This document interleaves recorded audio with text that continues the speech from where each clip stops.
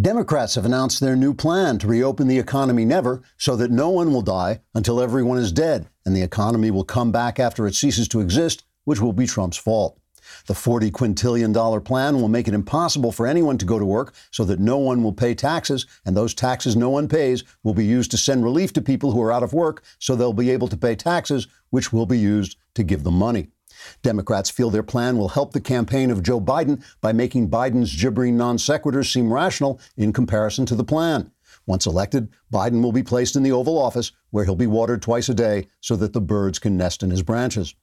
Speaker of the House Nancy Pelosi came out from behind her palace walls, stepped over the homeless people lining the sidewalks of her district, strode proudly through the rubble of what was once San Francisco, and held a press conference among the proud and thriving corpses of her constituents, telling a cult of worshipful reporters, quote, "Only a snarling right-wing doo-doo head would want to go back to work or have a life when people are actually dying in this country of viruses and old age and traffic accidents. Each one of those lives is too infinitely precious for us to be able to make money and eat meals when they are being ruthlessly destroyed by Donald Trump, who I pray for every day," unquote. Pelosi then proposed a $70 vermillion aid package to fall from the sky like silver rain, and said anyone who opposed it must not care about poor people. Meanwhile, angry commentators on CNN are demanding a new law that would make it racist to call murder hornets Asian, just because they happen to be yellow, have strangely shaped eyes, and are trying to kill us. Trigger warning, I'm Andrew Klavan, and this is The Andrew Klavan Show. I feel hunky-dunky, life is tickety-boo. Birds are winging, also singing hunky-dunky-doo. Ship-shaped ipsy-topsy, the world is zippity-zing. It's a wonderful day, hurrah, hooray! It makes me want to sing. Oh, hurrah, hooray! Oh, hooray, hurrah! You know, we got asked on one of the comments if we can start releasing my opening monologues delivered with such professionalism and seriousness as separate videos. And you can find them on the Andrew Klavan YouTube channel, my particular YouTube channel, Andrew Klavan. On YouTube, we will release those openings every day. We also have a comment. I just also like this. That question was from Lane Bristow. We also have a comment on the YouTube channel from Ulf Peter Schutt, which is just a little song, Save the Klavan, Day or Night, Save the Klavan, Fear No Fight, Save the Klavan. This is true. Save the Klavan, me and you. I think that's a beautiful, beautiful sentiment. It gets a reaction from cars and cameras. This goal should be what we are focusing our attention on. Saving the Klavan is our generation's World War II, to which Ulf replies, cars and cameras. I think World War II is too small to be compared to Save the Klavan. I'm glad someone is having fun on the show. All right. One of our key themes this week has been what I call narrative distortion. And I know a lot about narrative distortion because it's a trick that novelists use when we want to guide people on what they feel and see in a story. And what is happening, of course, in our news media is they use it on nonfiction, attempting to align facts to make them express what they want them to instead of what the facts just express. And narrative distortion takes a lot of forms. There's reporting non-representative events as if they were representative. I talked about that the other day. The shooting of a black man in Georgia by two white men is interesting story, but it doesn't represent a general problem or issue that needs solving. It's just a crime. And reporting the story at a national level is a holdover technique from the corrupt Obamagate administration, which used these kinds of stories to distract black people from the fact that they were being ignored by the Obamagate administration. So yesterday, we got a particularly egregious form of narrative distortion, which at the hearing where Dr. Fauci was testifying before the Senate, he said, basically what he said was Trump and I work together well, and we've created a phased plan to reopen the country, and we should follow that plan because we can't wait for a vaccine, which may never come. He also said if we didn't follow the plan, it could cause spikes and setbacks, and he was more cautious sounding than Trump. Here's the headline from the New York Times about this, a former newspaper. Health experts at odds with Trump paint grim picture of months ahead. Now, the thing is, Trump has also painted a grim picture, but he just says we have to be brave. We have to be warriors and face this so we can reopen the economy. And Fauci basically is saying the same thing, but he's saying it from the other direction. Another way Fauci's narrative was distorted was by creating the impression that he's the only person on Trump's team who matters, which is even he says is not true. He says, I'm a public health official, and he's not, for instance, studying the fact that if schools don't reopen, Poor children will fall behind because they don't have parents who can necessarily educate them at home. And working moms can't go back to work because their kids aren't in school. So it's a multifaceted problem, and we have to look at it from many sides and not just Fauci's. And I don't like the fact that Fauci gets hit for this because I think what he says is basically the truth. The greatest narrative distortion, though, of all is silence, not telling the story at all.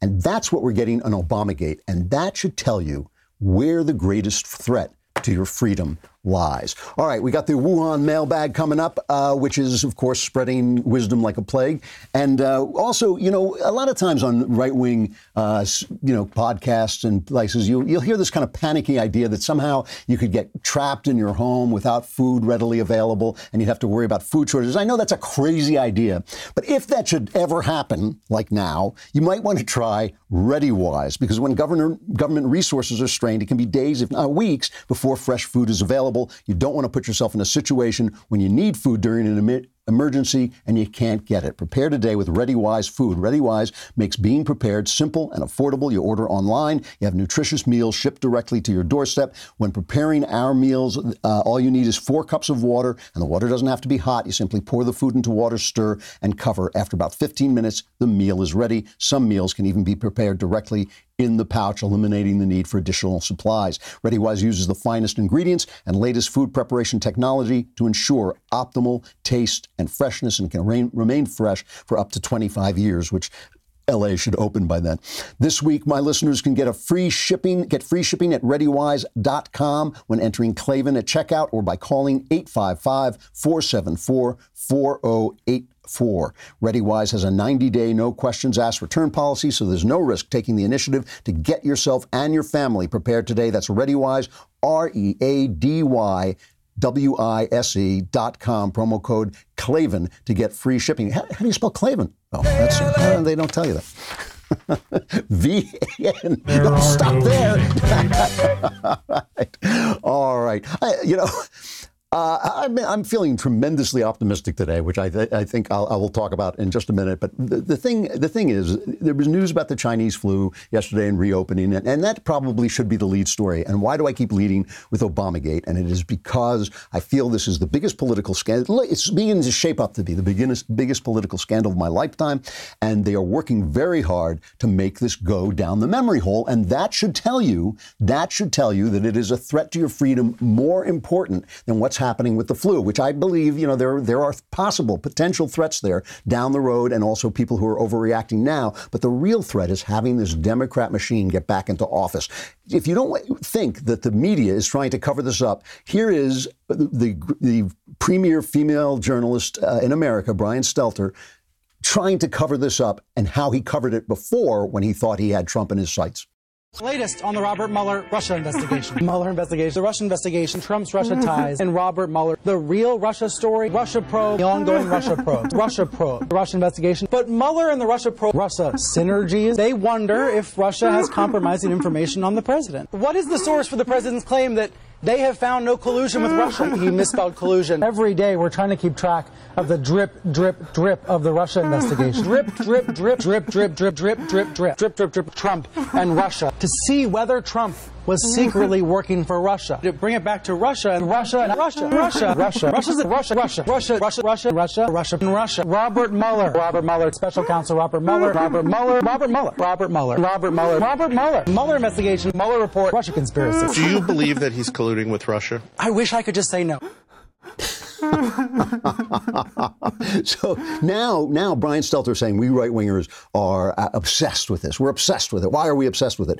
Should tell you something. This should tell you something. When the media covers stuff up, your freedom is in peril. That's where your freedom is in peril. It's worse than when they're attacking you for trying to reopen your neighborhood and your shop. So why am I feeling optimistic? I woke up this morning, I was feeling really good, and I had to ask myself, what that is, because it's only a feeling. Feeling good doesn't really mean anything, and it doesn't have anything to do with what will happen next. And the reason I thought about it is over the past 3 to 5 days, I've had a number of conversations with conservative friends. And when you talk to conservatives, you always get the worst possible version of things. And why is that? Well, because that's conservatives' natural bent. That's why they're conservatives. They're conservatives because they see how if you pull this string, the stars fall down, right? They can always trace the constellation to disaster. And we need people to do that. We need people to see where dangers are coming from. And that's part of evolution. Obviously, the guy who sees the dangers, the guy who stays alive. However, because I respect my conservative friends, and because many of them are highly intelligent, and I listen to them, I always listen first, and then I go away, and I'm a slow thinker, and I think through their arguments. And I've thought through their arguments, and I don't think their arguments hold water, because I don't think, and this is a conservative flaw, I don't think conservatives really think about the way people actually behave. And what I think right now is that the Democrats are all in on two things, right? They're all in on these lockdowns. We're going to stay locked down forever. And they are all in on covering up for the Democrats. And they're covering up three things. They're covering up Obamagate. They're covering up the fact that this Tara Reade thing with Biden, which may be true or may not be true, but they're covering it up. They're playing it down. And they're covering up the fact that Joe Biden is now a houseplant, that he is so deteriorated over the last 6 months that he is no longer the man he was 6 months ago. He can barely keep a sentence together. I think 28% of Democrats are now saying that he's not going to be the candidate. And that creates large problems for the Democrats. So this seems to be what they're betting on. And yesterday we had two special elections in California, and the big one was that Katie Hill's seat, remember she was thrown out in that sex scandal, it seems to be going red. Now, in both of these cases, California counts a large number of mail-in votes after Election Day, so it is guaranteed they're going to try and overturn this election. It's like, oh yeah, I found, they'll go over to the Magic Castle and be like, oh yeah, I found these votes. There are thousands of votes in my pocket. They just keep coming out like a handkerchief. So we're going to see that, but it doesn't matter because we've already seen, we see you, and we've already seen that people are not buying into this. And yesterday, LA said, oh yeah, we're going to stay locked down through August, and then suddenly they said, it was like they put out this Emily Latella announcement. Never mind, where suddenly they said, yeah, we're going to stay locked down, but while we're locked down, we'll be opening up and we'll have a phase-in lockdown that will phase out as we open up, and you'll be able to go to work. And basically what it comes down to is if we see a conservative on the street, we'll arrest him, but everybody else is going to be going back to work. And we know this is going to happen because Elon Musk reopened his factory and said, come and arrest me, come and get me, you guys. And they didn't because they know they can't lose Elon Musk and Tesla. And he opened it for perfectly good business reasons, which is they're opening in Detroit. They're opening the other motor companies. So he's got to be able to compete.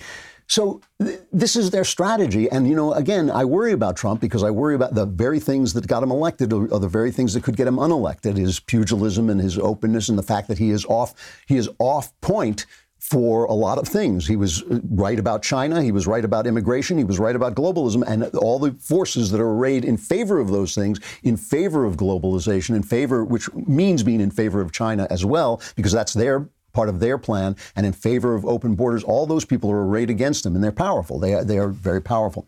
However, listen to the things that are coming out. The House Intelligence Committee released 57 transcripts of interviews it conducted during its investigation into Russia's meddling with the 2016 election. All right. The committee probe started in January 2017 under Devin Nunes then, and it concluded in March 2018 with a report finding no evidence that the Trump campaign conspired with the Kremlin. And most of the transcripts were ready to release long ago, but Adam Schiff, my congressman, refused to release them after he became chairman. He only released them last week when the White House threatened to do it first. That's why he did it. He's saying, no, I had this and that. That's why he did it. All right? Little pencil neck Adam Schiff. Well, let's hear from Adam Schiff in March 2017. This is cut 15, and this is what he said repeatedly, and he said this and more than this. I can't go into the particulars, but there is more than circumstantial evidence now. So, again, I think... So you have seen direct evidence of collusion? I don't want to go into specifics, but I will say that there is evidence that is not circumstantial and is very much worthy of investigation. So that is what we ought to do. And he went on to say it was proved and all this stuff. None of this was true. Reading now from the Wall Street Journal. In July 2017, former Director of National Intelligence James Clapper told Schiff and his colleagues, and this is under oath, right? I never saw any direct empirical evidence that the Trump campaign or someone in it was plotting, conspiring with the Russians to meddle with the election. 3 months later, former Obama Attorney General Loretta Lynch agreed that while she'd seen concerning information, quote, I don't recall anything being briefed up to me. Former Deputy AG Sally Yates concurred several weeks later. We are at the fact-gathering stage here, not the conclusion stage. The same goes for the FBI agents who started the collusion probe in 2016. Former FBI Director Andrew McCabe admitted the Bureau's reason for opening the case, which was that stupid Steele thing, was nonsense. Here's Adam Schiff yesterday on MSNBC, cut 6. The Russians approached the Trump campaign. They did so in writing. They offered dirt they had on Hillary Clinton as part of what they described as the Russian government effort to help the Trump campaign. And at the highest levels, the Trump campaign said, yes, we'll take it, you'd love it.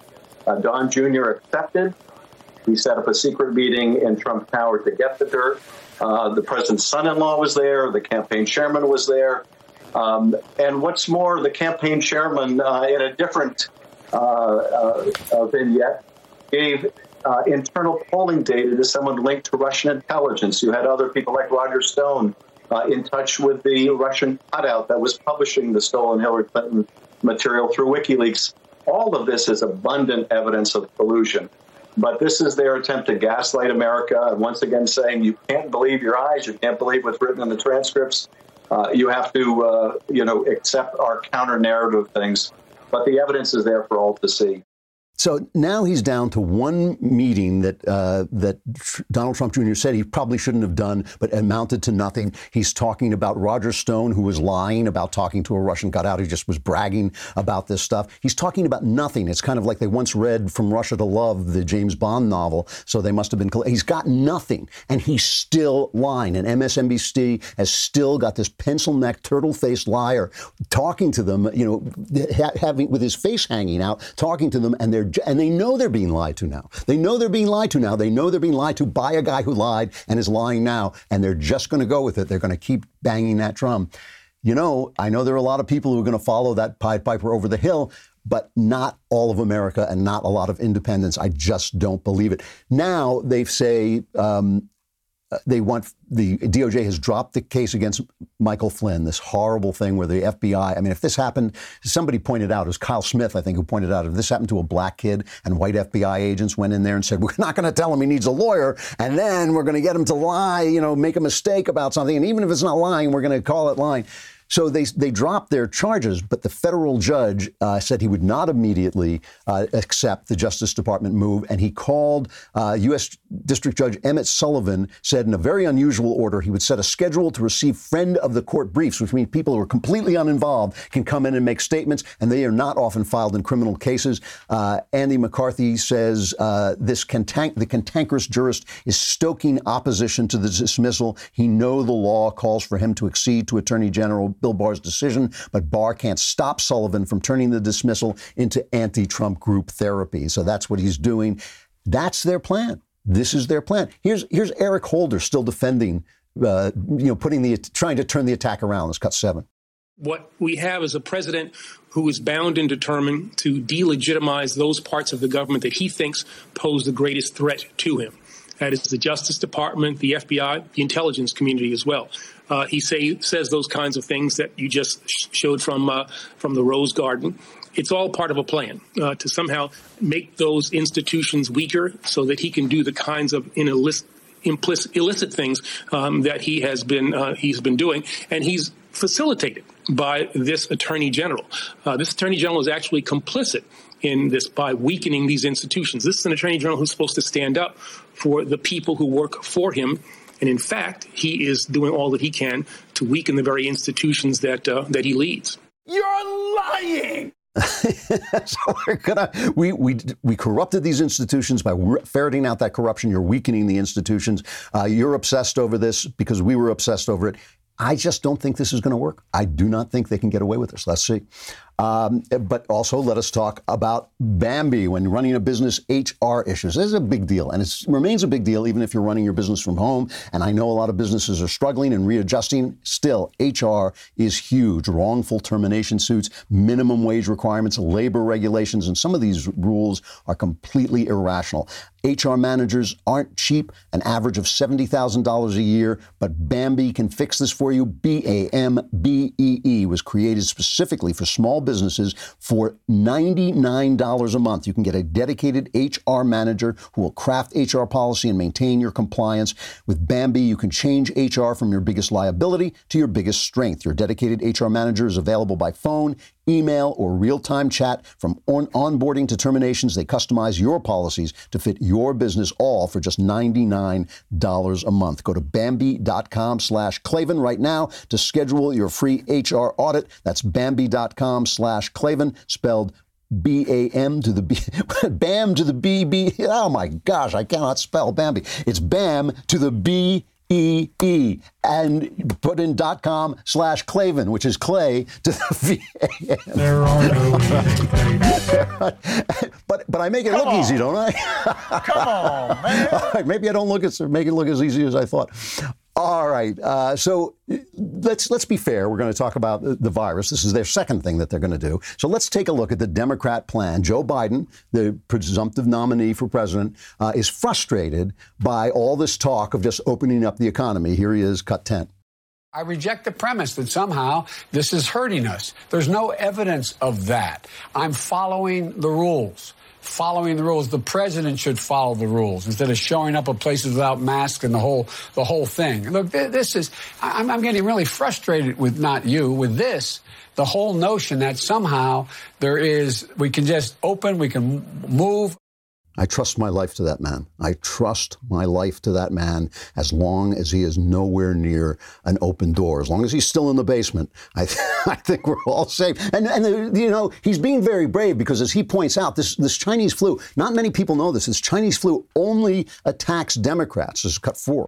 Look, the people who are getting hurt are Democrats, hardworking people, the people who can't afford to stay home, the people who are getting clobbered, the people who are making an hourly wage, the people who are out there saving our lives, carrying the country on their back and losing lives in the process of doing it. They're the people who are in trouble. A lot of millionaires aren't in trouble. People making tens of millions of dollars or hundreds of thousands of dollars, they're not in trouble. The people who are in trouble are the very people that are our constituency. Those people haven't been their constituency for quite some time, but that's all right. Just living in the past. But luckily, look, I make fun of him because he's a houseplant, but luckily he did appoint Alexandria Occasional Cortex to be on his climate change panel. So that's good because she is a real expert. Bartender. she is, the voices in my head. She is an expert in ranting nonsensically about the fact that the country is going to end in 12 years. So so far they're sticking with this guy. But just remember, this is all one thing, that they are going to cover up the fact that he can't speak anymore. They're going to try not to look at it until finally they have to, because it's getting worse, even as we watch. And they're going to cover up any sexual allegations. Here's Chuck Schumer selling his soul in real time to back Joe Biden and saying the Me Too movement is still alive and well, just not for us. Before the Me Too movement, women were not listened to who were telling what had happened to them. Since Me Too, women are listened to. Now, I've heard Joe Biden's explanation. I think it's sufficient. I think he will be a great candidate. I think he will be a great president, and I think he'll help us take back the Senate. Even he can't say it with a straight face. It's great. It's like, before Me Too, women weren't listened to. Now we listen to them and then ignore them. It's just, and again, I always thought believe all women was one of the stupidest things ever, since women represent half of the world's liars. I don't know who the other half are, but I'll just take a wild guess and say it's men. But now the standards totally changed. Everything's gone. So they're selling their soul in real time. They're covering up in real time. We're watching this happen. It's not like we can't see it. And, there are areas I worry about. I worry about old people who still think those nice people on the network news are telling them the news. I worry about them because they're a big Trump constituency. And maybe they've bought into this narrative. And the narrative is that Trump is just recklessly trying to reopen. They used this with Fauci yesterday. They kept saying, that Fauci, I read the New York Times headline, Fauci and Trump are at odds. Here's what Fauci had to say about this. This is cut 8. There is certainly not a confrontational relationship between me and the president. As I've mentioned many times, I give advice, opinion based on evidence-based scientific information. He hears that. He respects it. He gets opinions from a variety of other people. But in no way, in my experience over the last several months, has there been any confrontational relationship between us. So that kind of just explodes the entire narrative. I mean, what is the narrative? You know, Trump has said there could be spikes as we go back. He said it's a tragedy. He said he loves the people who have been sick and ill, and he feels their pain. He understands. Remember when Bill Clinton used to feel people's pain? He'd bite his lower lip as if he were fighting back tears because he felt your pain. Trump says that, but it doesn't register. Like it's just whenever he says things that are compassionate, whenever he says things that are inspiring, whenever he says things that are true, which is most of the time, they just are ignored. And, you know, it is funny. Trump does say things. He does exaggerate sometimes. He does do that kind of carnival barker things where he says this is the greatest this ever and I'm the greatest president ever. He does all that stuff. And sometimes he even gets his facts wrong. It is absolutely true. But he has been right about an awful lot of things. And I am just concerned. I mean, I know I keep saying this, but it's important. I'm concerned that conservatives, in fighting the fights they have to fight, which is if in your neighborhood you're getting locked down when you shouldn't be, and if they're violating your rights. I hope we'll talk about this some more tomorrow. About some of these, you know, over-the-top lockdown orders and how we have to fight them. But still, you know, you're fighting that fight, but you have to be defending this guy because I think ultimately he's doing the right thing. He is operating through federalism, as I keep saying, which, you know, sometimes I think right-wingers don't want what they say they want. I mean, federalism is what we keep claiming about, states' rights, and we keep talking about that. And suddenly, you know, where's Trump's leadership? Why isn't he taking charge? Well, he's not taking charge because the states have to operate in the states. And look, and that is going to help. Another reason I'm optimistic is I think people are going to see. They're going to see the difference between Texas and California. They're going to see the difference between Georgia and California. And they think, oh, there's going to be this great, you know, spike in numbers, and they're going to sell that with all their hearts. But I'm not convinced that that's going to happen. You know, during the Obama administration, the only place where the economy was coming back was in Texas, and they sold that as a good economy for the country. But it was because Texas was operating under red principles. The other thing, too, is that Trump is ignoring Fauci's advice, and he's just pushing for reopening. And Kayleigh McEnany, the new press secretary, who's just doing a great job, fielded a question about this. It's cut 3. Does President Trump still believe in these federal guidelines? And if so, why isn't he urging states to follow them instead of asking them to move quickly to reopen? Well, he has encouraged states to follow the guidelines. That's still consistently our recommendation today, that you should follow the phased approach to reopening as outlined in the data. I do want to stress, as the president has stressed, that we do want to reopen this country because there are consequences that run the other way when we stay closed down as a country. And I want to run through a few of those with you. A hotline run by the Substance Abuse and Mental Health Services saw a 1,000% increase in responses during April as we kept this country closed. Epic's data said appointments for screening for cancer of the cervix, colon, and breast were down 86% and 94% in March. There are real consequences for that. You know, I mean, this is, you know, she's making the simple argument that people will also die from a shutdown economy. But the argument is much more complicated than that, too. A bad economy is bad for everybody. It's not just the deaths. I know that death is a good statistic because everybody can understand death. It's bad. But that's not the only statistic. You know, there's also losing your meaning and purpose in life. There's also losing the businesses you built, your dreams. You know, these are all things that are happening during this lockdown that probably next time this happens, next time there's a pandemic like this, we probably won't do this. It probably won't behave. We probably won't behave in the same way. And, you know, but we didn't know that at the time. I'm not blaming anybody for that because, like I said, everybody made the same decision. But the time has come to open up in the phased way, as always, of course. Save the Klavan first. I mean, that's I don't even know why they don't just have that as part of their, you know, advertising at the White House. But obviously, with saving the Klavan, with protecting vulnerable people, all of that, this is just what has to be. There's so much noise. There's so much noise on the right and left. This is just, it's going to happen. The things are going to open up, and it doesn't matter because people will not stand it after a while, and people will not live in fear forever. And that's why I'm just kind of optimistic. I don't feel the threats that people see are the real threats. I feel the real threat is the kind of corruption that Obama was perpetrating on the American people. All right, let's talk about the Benham brothers. I love our sponsors because Jared does a great job in getting sponsors that are good guys and who do good work. He really does. And the Benham brothers are as good as they come. It is just, look, this is the time when it's really important to manage your business. All businesses are having a hard time adjusting to the situation, but the Benham brothers are great at helping you. These guys have over a dozen businesses, including a real estate empire that spans over 35 states. Just a few weeks ago, the Benham brothers launched a new podcast called Expert Ownership. In this podcast, the Benham brothers interview leaders from all walks of life to help you navigate your business through these challenging times. You'll hear from guys like Senator Ted Cruz and Al Robertson from Duck Dynasty and a lot more. And at the end of today's show, I will play a quick preview of one of their most recent interviews. These two guys, I've met them. They are great guys, great conservatives. They have stood up for their values and they've paid a price for it. So go check out their new podcast, Expert Ownership, and be sure to subscribe on Apple Podcasts or wherever you listen. We'll drop a link to their podcast in our show description. Again, that's Expert Ownership. Check it out. Also, again, I'm telling you, this is a threat. This is a direct threat for each one of you personally.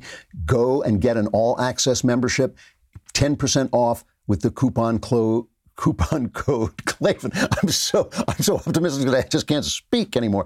Go to dailywire.com/subscribe and put in coupon code Klavan. It's not for the 10% off that you get. It is so that Knowles does not get more subscriptions in his name than me. If that happens, there will be hell to pay. I'm telling you, the virus is nothing. The shutdown is nothing. A worldwide depression will be nothing compared to the hell that I will unleash if Knowles gets more subscriptions than I. And you know what you get with All Access. You get all the good benefits of being a member. Plus, you get the Leftist Tears tumbler, which is, look, this thing alone is worth hundreds of thousands of dollars in your dreams. And so I think you want to get this. And you get to be on the mailbag, which is coming right up. Woo! Yeah!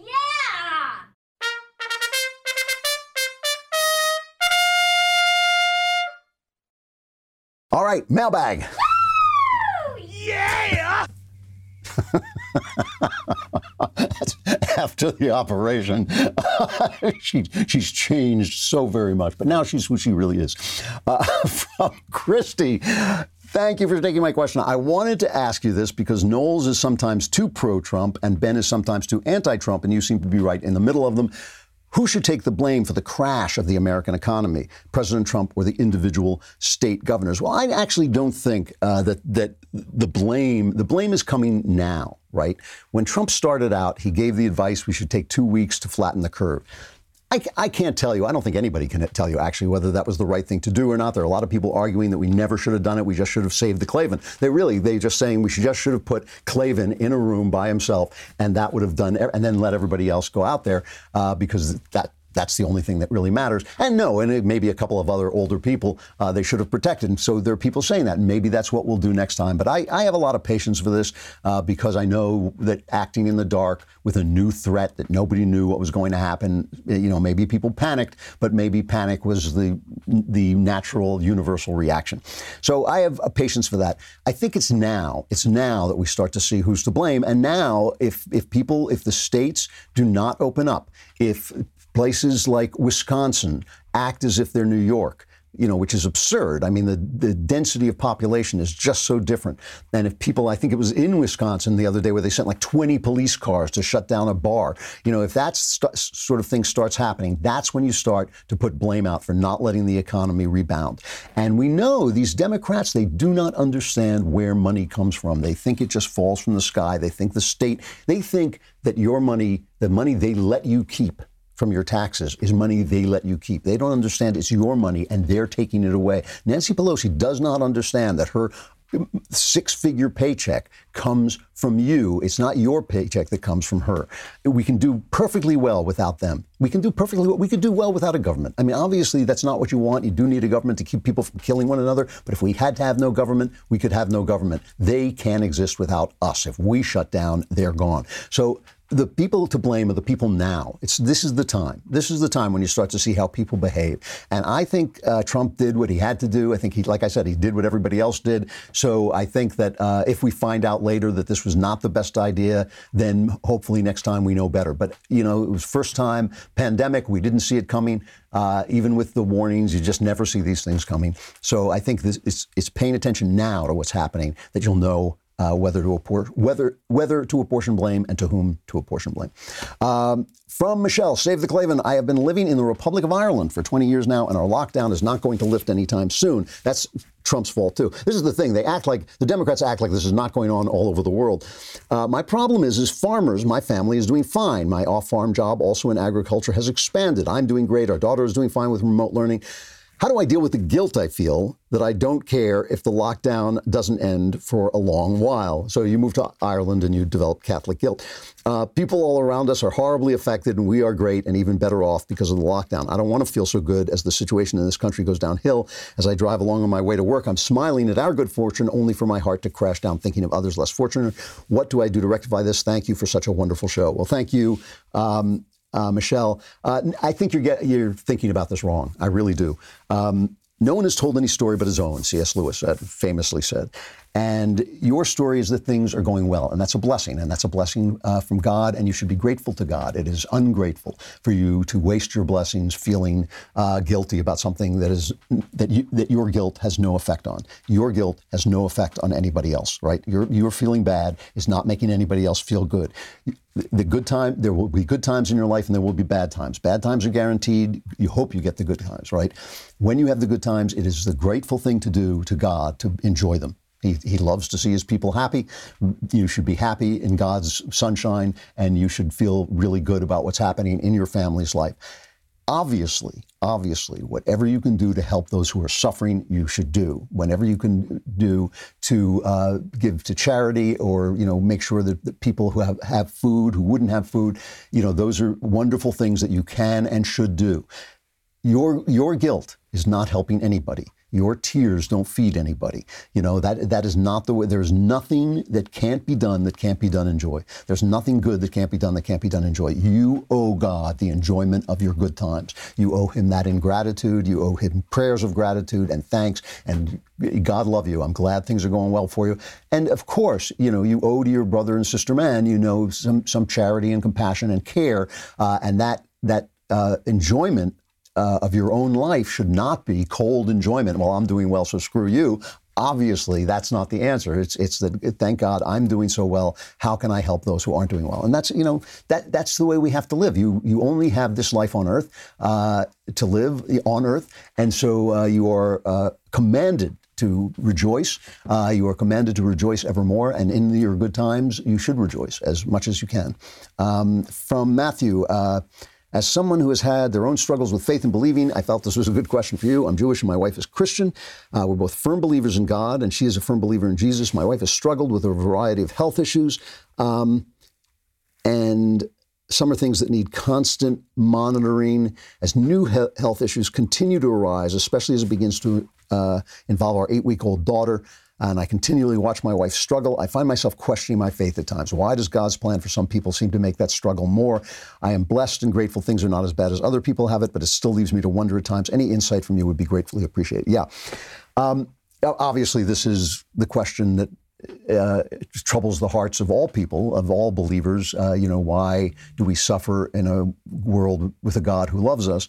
But I think you have to look at it from the other way. I think you have to start with suffering. This is a world of suffering. As that lady from Ireland, Michelle, just said, just because things are going well for you, they're going badly for someone else, right? They are always going badly for someone else. And in this case, you are the someone else. Things are going badly for you. You have to believe in a God of that world. And obviously, we don't believe in a capricious God. We don't believe in a God who is punishing people, by things. We believe in a God who who has left the universe free and who has found the universe broken. And no matter how you believe that human beings are sinful and at odds with God, it is obviously obvious that they are. It is obvious that every single person, there's not a single person on earth who is the person he thinks he should be. Not one person on earth thinks, yes, I am perfect. I am the person God made me to be. Every single person. And people who do say that are lying. They're lying to themselves or they're lying to you. Every single person knows that he is not what he should be. And that's why I make the joke all the time that it'll change your life, but will it change it for the better? Because if you say to somebody, this will change your life, you mean that positively because everybody knows his life should change. So the world is a broken place. We are broken. Suffering happens. It happens at random. It happens, it is part of, there is a larger plan that we can't see in which all that suffering is taken into account. But that's what we have to believe in. That's why the resurrection, I think, is so important, at least a belief in an afterlife, because we have to believe that God's morality is better than ours. And therefore, we can see that life is unfair. We can see that things go badly for good people. Therefore, there must be a greater logic that he sees that we don't see. And that includes a life beyond this life. So look, you have to believe, as I wrote in the novel True Crime, you have to believe in a God of the sad world. You cannot believe in a God who makes things go well for some people because he likes them and badly for other people because he dislikes them, because that just isn't in keeping with the facts. And what happens if you have that faith, I hate to blame him, but it's like Joel Osteen, things should be going well for you because God loves you. When you have that faith and things go badly, you lose your faith. You have to start with a faith in a God of this world. You have to understand this world is broken. You have to understand this world does not work the way God wants it to work, that he suffers with us, that he has suffered with us, he has even suffered unto death with us, and that he knows what's going on, and he's got it covered. But he's got it covered on a plan that is beyond our individual lives. And like, if you can't find your way to that, it's very hard to have faith because bad things do happen, and they do happen randomly, and it's very, very tough. And believe me, I have myself suffered tragedy during this lockdown, and it's very, very hard to keep your heart up in those times. Tragedy is an absolute. It is an absolute. It's like being in a brick box, and you have to keep walking with your eye on God. And God will, if you keep walking through hard times with your eye on God, you will get back to the place you need to be at, because he will lead you there. And that is one of the things about faith that is so beautiful, is that even though it's hard to maintain it in times of tragedy, if you maintain it, you will find your faith strengthened and your love of life deepened and your understanding of life deepened, even in tragedy. And that I've had this experience. I'm not talking, theoretically. This is true. From Philip, you are my favorite host on Daily Wire. Shows excellent taste. I love what you do, and I've been enjoying listening to Another Kingdom.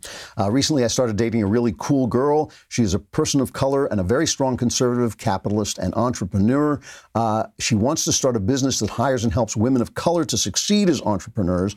And she says she specifically wants to hire people of color, women of color. I'm a white guy, and I've experienced quite a bit of bigotry in college due to the fact that I'm a white conservative. I'm also afraid that I won't be able to get a job because of my skin color and gender.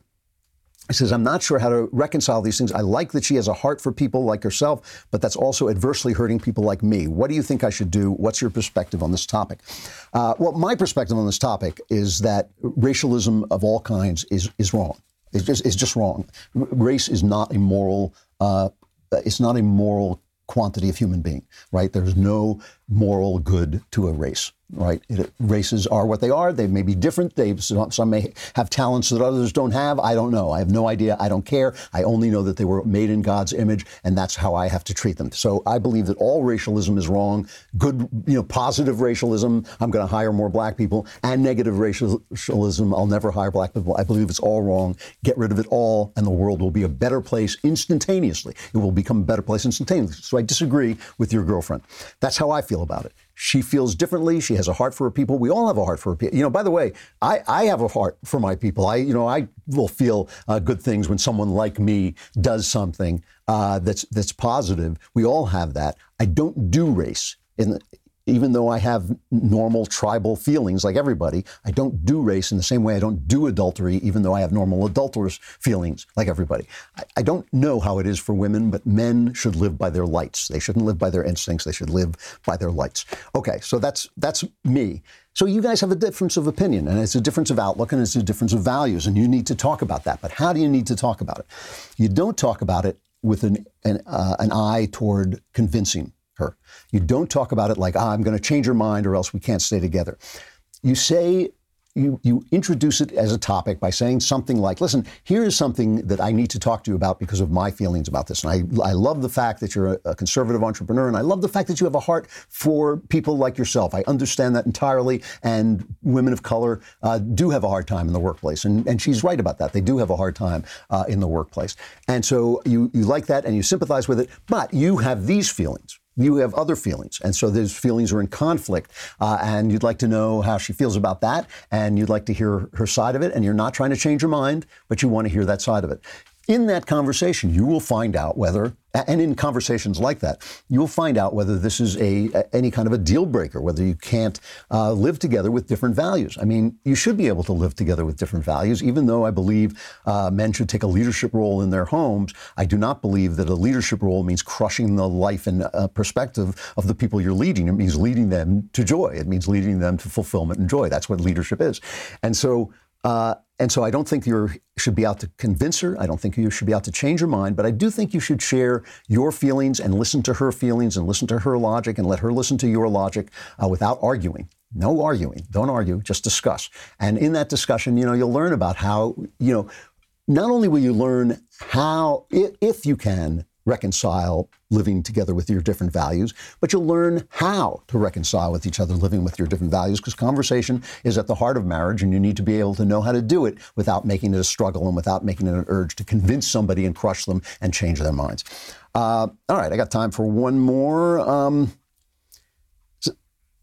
I'm out of time. All right, my producer is telling me I am out of time, so I am out of time. But I'll be back again tomorrow with more time. I'm Andrew Klavan. This is The Andrew Klavan Show.